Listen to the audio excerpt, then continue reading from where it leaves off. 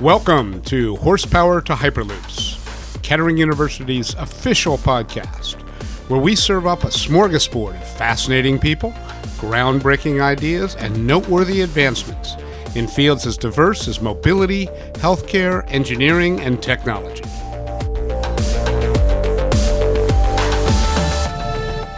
You make it convenient, you help people, you close the loop, they can engage faster in their health and their conditions, and we leverage our assets. And so, we have exam rooms that can be used for primary care or chronic care management. They can also be used for behavioral health. So we optimize our space such that we can maximize its utilization, and that drives the cost down. And that's the reason why we can offer prices at the levels that we can.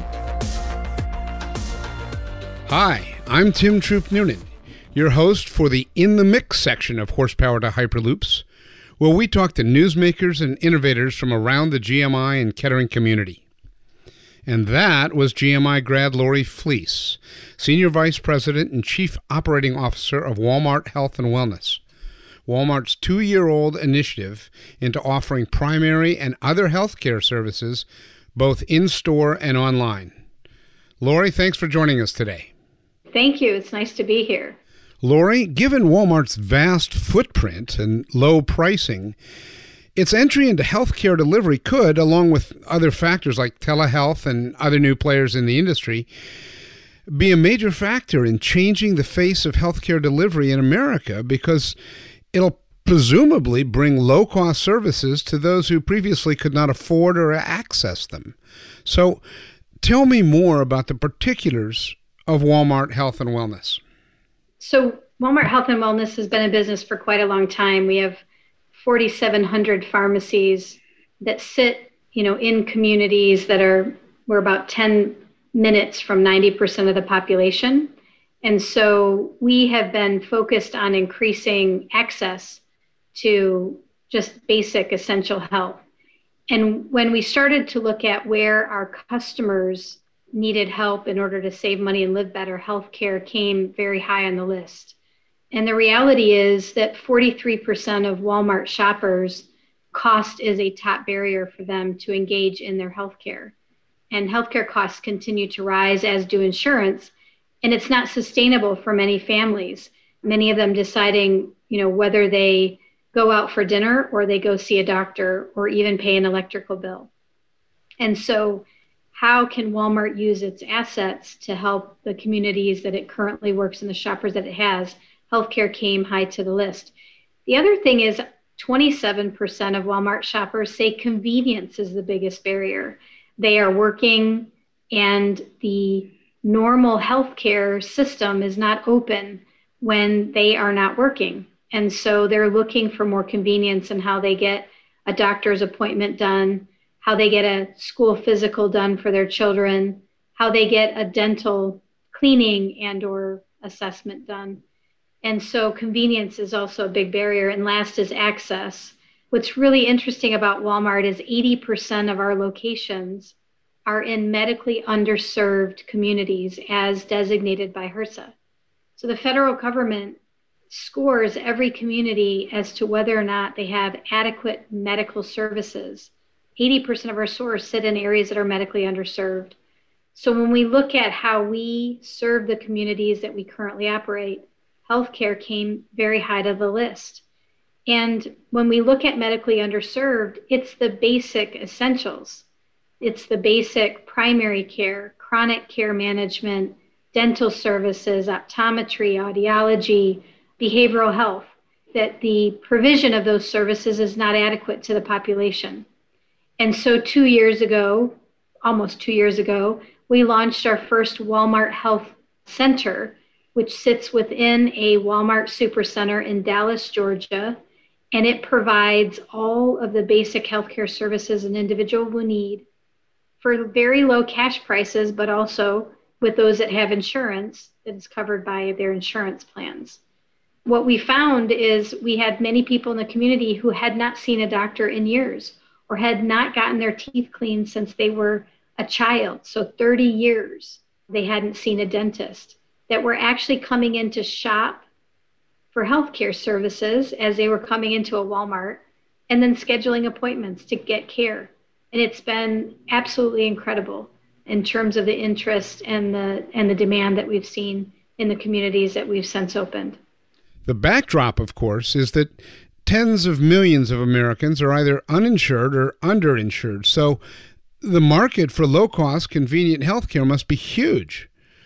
Will Walmart Health therefore end up reaching beyond Walmart's traditional market, Lori?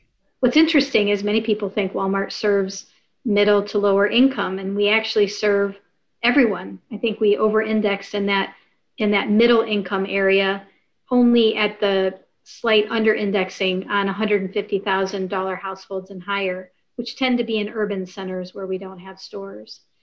And so you're right, about less than 10% of the population has no insurance. About 50% of the population are covered by their employers' health plans that are being offered. And then a significant population is covered by either Medicare or Medicaid or TRICARE for military families.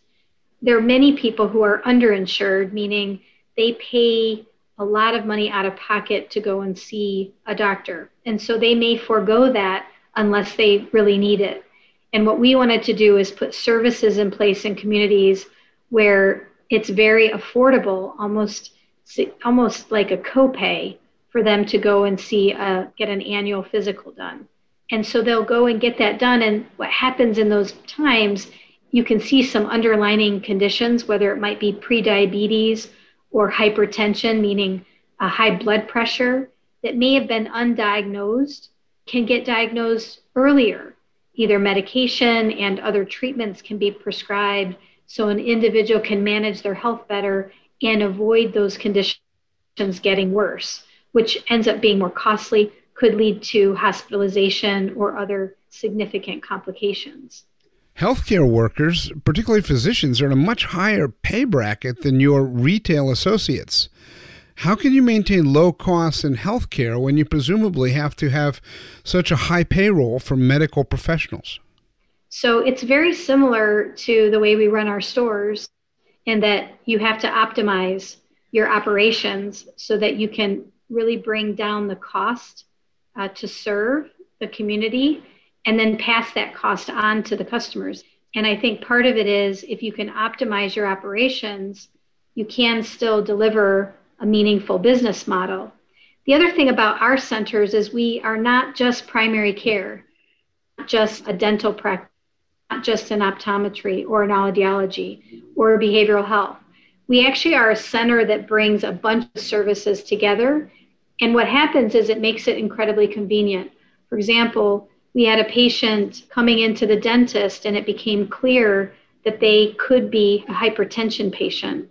And so having the dentist refer the patient to the doctor that was in the next corridor and handhold, it could have gone anywhere, but he said, I recommend that you see a doctor. This is what I'm seeing as I'm doing your dental exam.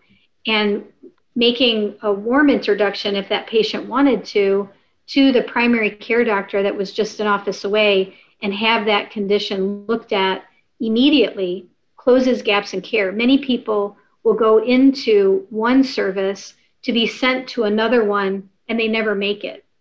You know, when you look at lab draws, 40% of all scripts to get blood work done never get filled because you're creating more friction for an individual. They have to figure out where to go, schedule another time, and life is busy.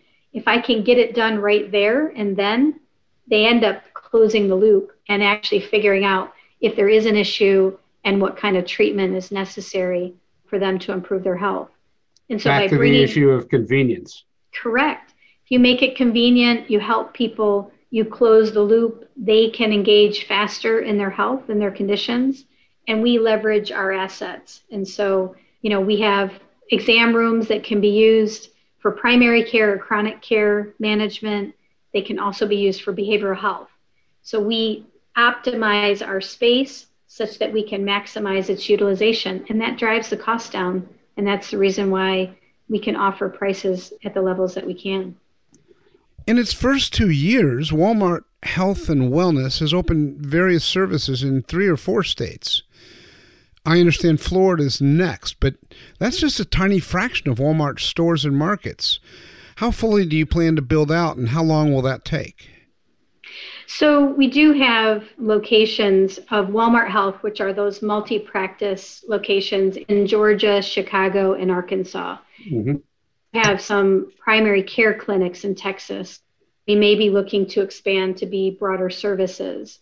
And we have made announcements that we will be opening in Florida. We have construction underway in Florida, and there are definitely areas of need in, several areas in Florida that are medically underserved. The population has higher demand than the current providers will do. As I mentioned, 80% of Walmart's locations are in medically underserved communities. So technically, we're looking at every community that is underserved medically and determining whether or not we should open a Walmart Health Center and what collection of services best meets the need of the community. And we'll continue to open more locations as we see the need and it being a good match with our real estate. In some of our locations, the real estate isn't going to allow us, because we're constrained in footprint, it's not going to allow us to open. And I certainly don't see us having a Walmart Health Center in all 4,700 locations that we have, because the medical needs are not going to be that high across every single site we have. So it'll be driven a little bit by needs. your need in by your the needs of the community. That's right. And what services we put in and how much space we put in for those services will be dictated by the community. But I'd also say, Tim, that COVID has accelerated the whole concept of telehealth. Right. And so how you partner digital healthcare provision with a physical center is really key to our strategy. We want to be able to provide the customers the most convenient care based on the condition that needs the attention and based on what's going to be most convenient and effective in providing that care. And so during the pandemic, you saw a huge increase in people using telehealth services to get care. It was safer for the clinician, it was safer for the patient during the COVID pandemic. And I think that educated people in the art of what's possible. And I think it is here to stay. Well, obviously, this has to be a good business proposition for Walmart. But at the same time, it seems to me that if you build out to whatever extent that ends up being, we've got a broken healthcare system. A lot of people can't get primary care. It's too expensive. They're under or uninsured, as we've already discussed. But this seems to me to be a solution and an opportunity for a lot of people. Will healthcare, and I'm asking you to look into your crystal ball, and you may or may not want to do that, 10 years from now, maybe partially as a result of Walmart, or partially other factors as well, certainly telehealth, look a lot different than it does now, at least primary healthcare? Yeah, I think it will. I think that we'll end up seeing it become truly omni-channel, meaning some things you'll go into an office because you physically have to touch or test or poke or prod. A lot will be done digitally, and there will be more done in home. And I think you see a lot of different models. So I think we're just at the beginning of seeing new models of care delivery being given. Very basic telehealth is literally a patient on one end and a provider or a clinician on the other end with a FaceTime, Zoom related call. It's just the very basics. But technology is enabling pictures to be taken, more tests to be done. There's a whole bunch of innovation around diagnostics being able to be done remotely, information being able to be tracked in wearables and provided to your clinician such that more 360 view of a patient can be in order to really give them the best course of treatment for whatever it is that's ailing them or whatever goals they may have from a health perspective. So I think it's going to change a lot. It's going to be easier. It's going to be more convenient. It's still going to be incredibly private between the clinician and the patient. And that allows us to be more effective. Part of the reason why healthcare is not effective is because the patient doesn't engage when they need to engage. There's not a follow-up. The follow-up is too cumbersome, too much friction. The data is not connected. So I think we're just at the beginning of seeing how healthcare provision is going to change for the better. It's going to be lower cost, it's going to be more convenient, and it's going to drive better quality outcomes for the patients.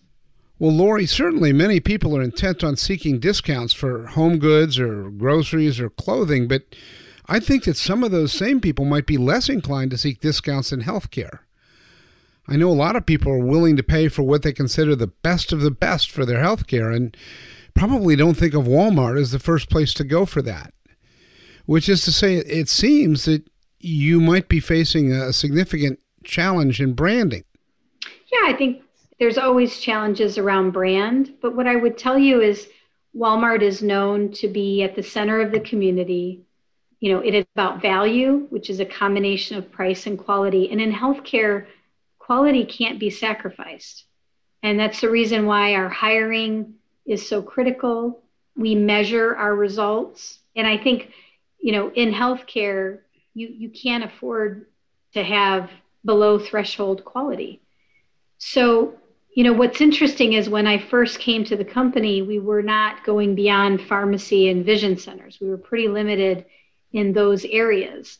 And the reality is we weren't sure people would come to a Walmart to get basic health care.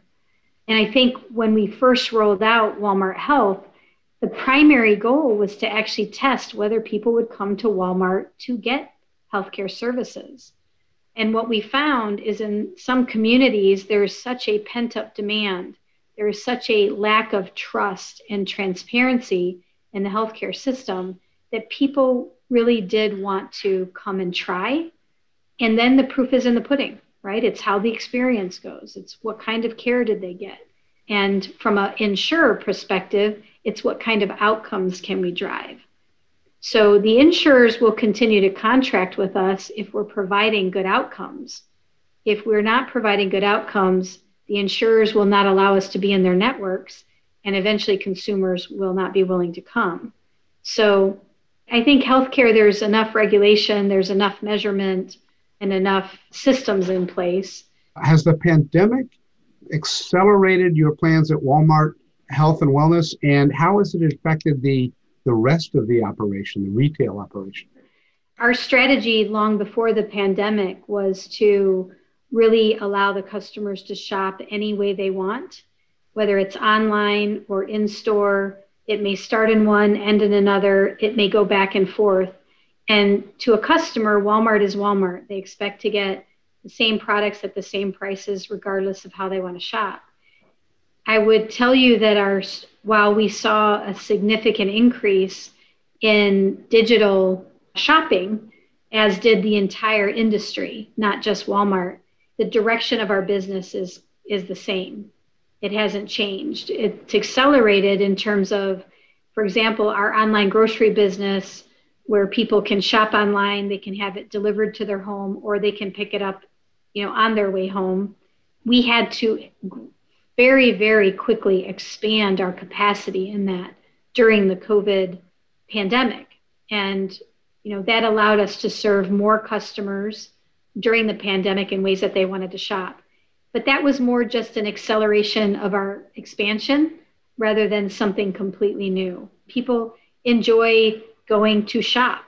So we're seeing people come back, but that doesn't mean they're not still shopping online and liking the convenience of that. So we see that continuing for sure. And it depends on the category. You see some categories where it's more of a commodity. I don't want to touch and feel it. I don't need to touch and feel it. I just want it. I just want to get it to my house. And there's other categories that people do want to touch and feel, and they want to come into a store, whether it's ours or others, to look at the product, to touch and feel it before they make a purchase. We are talking with Lori Flees, Senior Vice President and Chief Operating Officer of Walmart Health and Wellness. Lori, let me pivot a little. This is a GMI Kettering broadcast, and so I wanted to talk with you a little bit about your career. Tell me about your start at GMI. I was actually management systems. So okay. I was in the small management program, and I started at 17 working for GMC Truck.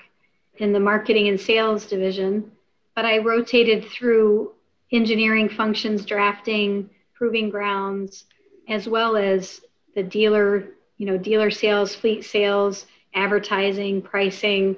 And so I started my career at General Motors and got my Bachelor's of Science in Management Systems with a marketing major. And you went on for further schooling, correct? At some point? Yep. So at the end of my GMI tenure, there was a slight downturn and offers to the co-op students were being held.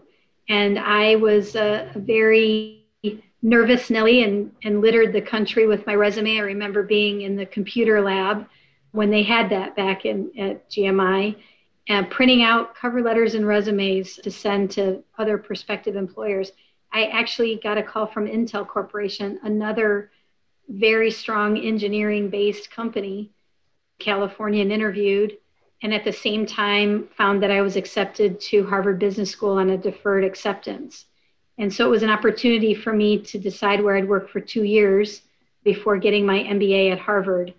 And I decided to make a move and leave General Motors, which is an incredibly difficult decision.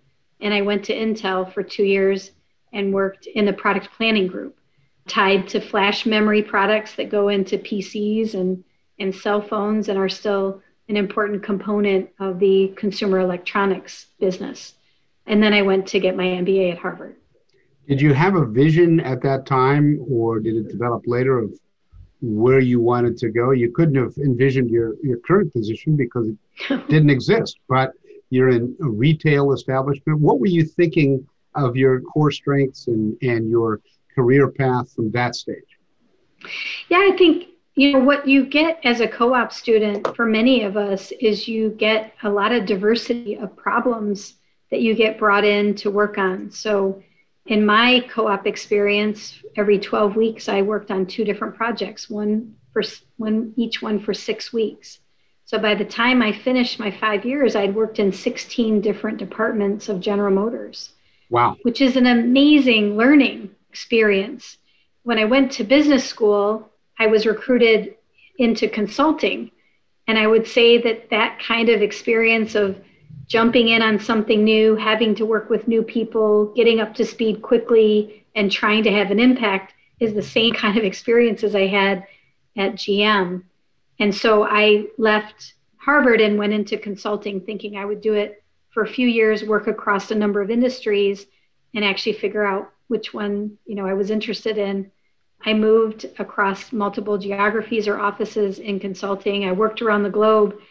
And 17 years later, I actually made the decision to leave consulting. And it was a choice from business school I thought I'd do for 2 to 3, maybe 4 years. And 17 years later, I was still doing it. But you must have had a sort of same experience as you had at GMI, but on steroids, consulting in lots of different industries and lots of different capacities. Was there a underlying theme to your expertise as it developed? Yeah, I think, the reason why I decided to go to Bain & Company is it was a generalist model. So you didn't have to declare a industry preference. And to be honest, having done General Motors and semiconductors, I wasn't sure I was passionate about either of those. I enjoyed my time. I learned a ton. And so I wanted to see other industries. So at Bain, I was a generalist and I worked across many industries. All of the work starts with strategy around, whether it's a growth strategy, a turnaround strategy, a customer strategy. All of it starts with strategy and then was around, okay, so once you know what you want to do, strategy is really about prioritizing, deciding what you're going to do and what you're trying to accomplish by doing it. Then it was around how do you actually implement it to get it done. And so most of my work was, growth or transformation in an industry, and started with strategy, but then worked on pieces of implementation, whether it was aligning the organization, whether it was starting a new business, whether it was actually getting cost out of the business. It ran the gamut. And I learned a ton.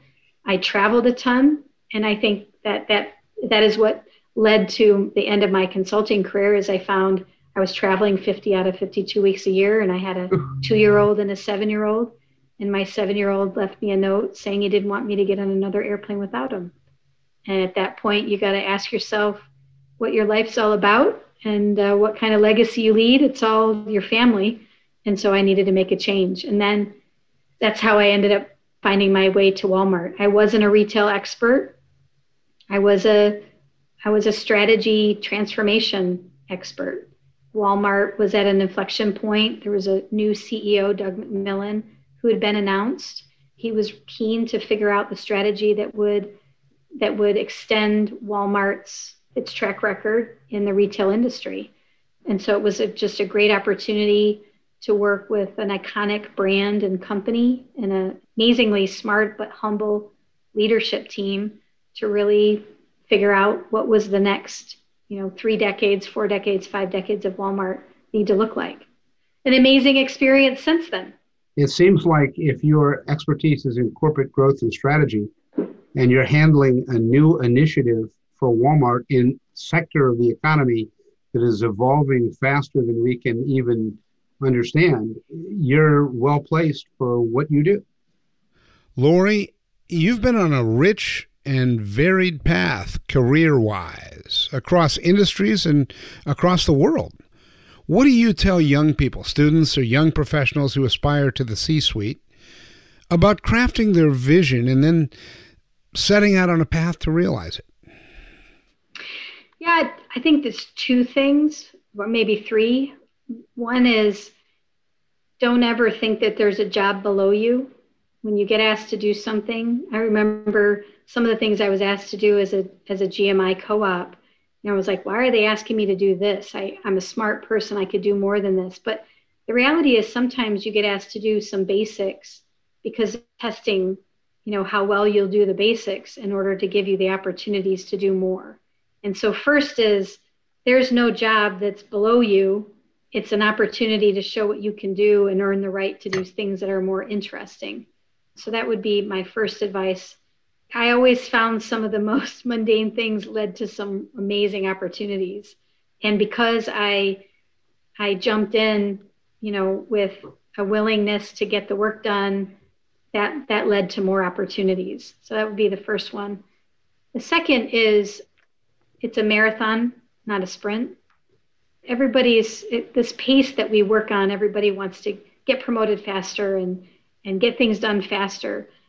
But you do have to pace yourself and really make sure that you're not burning yourself out too early, because your judgment and your ability to take on projects and see them through is definitely, you have to treat it like a marathon, not a sprint, and know when to dial it up to 5 and when to dial it down to 3, and that will be fine. And then the last one I would say is, be intentional. Know what's important to you at different points of your life and what you're trying to solve for, and then be intentional on the decisions you've made. I moved within Bain to different geographies. It was very intentional. It was a mix of personal and professional goals that I had. And since I've been at Walmart, been very intentional about moves that I've made and what I wanted to get out of them and why I was doing it. And I think the more when you get asked to do a project, you get asked to take a new job, they want you to say yes, but know why you're saying yes. Don't say yes just because they want you to say yes. Say yes because you know what you're going to get out of it, and you know how it might lead to other opportunities in the future. It's going to lead to growth. It's going to lead to learning. It's going to lead to the ability to try new things, to learn new skills. It's going to be a stepping stone to something else. But know why you're doing it before you say yes, and be okay to say no if there's not a good reason. Implicit in that is giving yourself permission to say no. That's right. I think when people are young, they're worried about saying no. But if you have a good reason to say no, you should say no. But if you say yes, know why you're saying yes, and make sure it's for something for you, and you're not just saying yes to please other people. How old are those kids now? My kids are 11 and 15. Wow. At least the younger one, and to a large extent the older one, have grown up in Arkansas, and mom's been around a lot. Yeah, it's been a completely different experience from when we were in LA and I was traveling. I was doing around the world trips for a client. It's definitely a different experience. Well, Lori Fleece, thank you very much for your time, and thank you for sharing your thoughts with us about healthcare, about Walmart, about a career in business all over the different industries. Thank you. Yeah, thank you very much. It's a pleasure to be back talking to GMI/Kettering folks. I truly enjoyed my time, and it is a pivotal, important part of my career.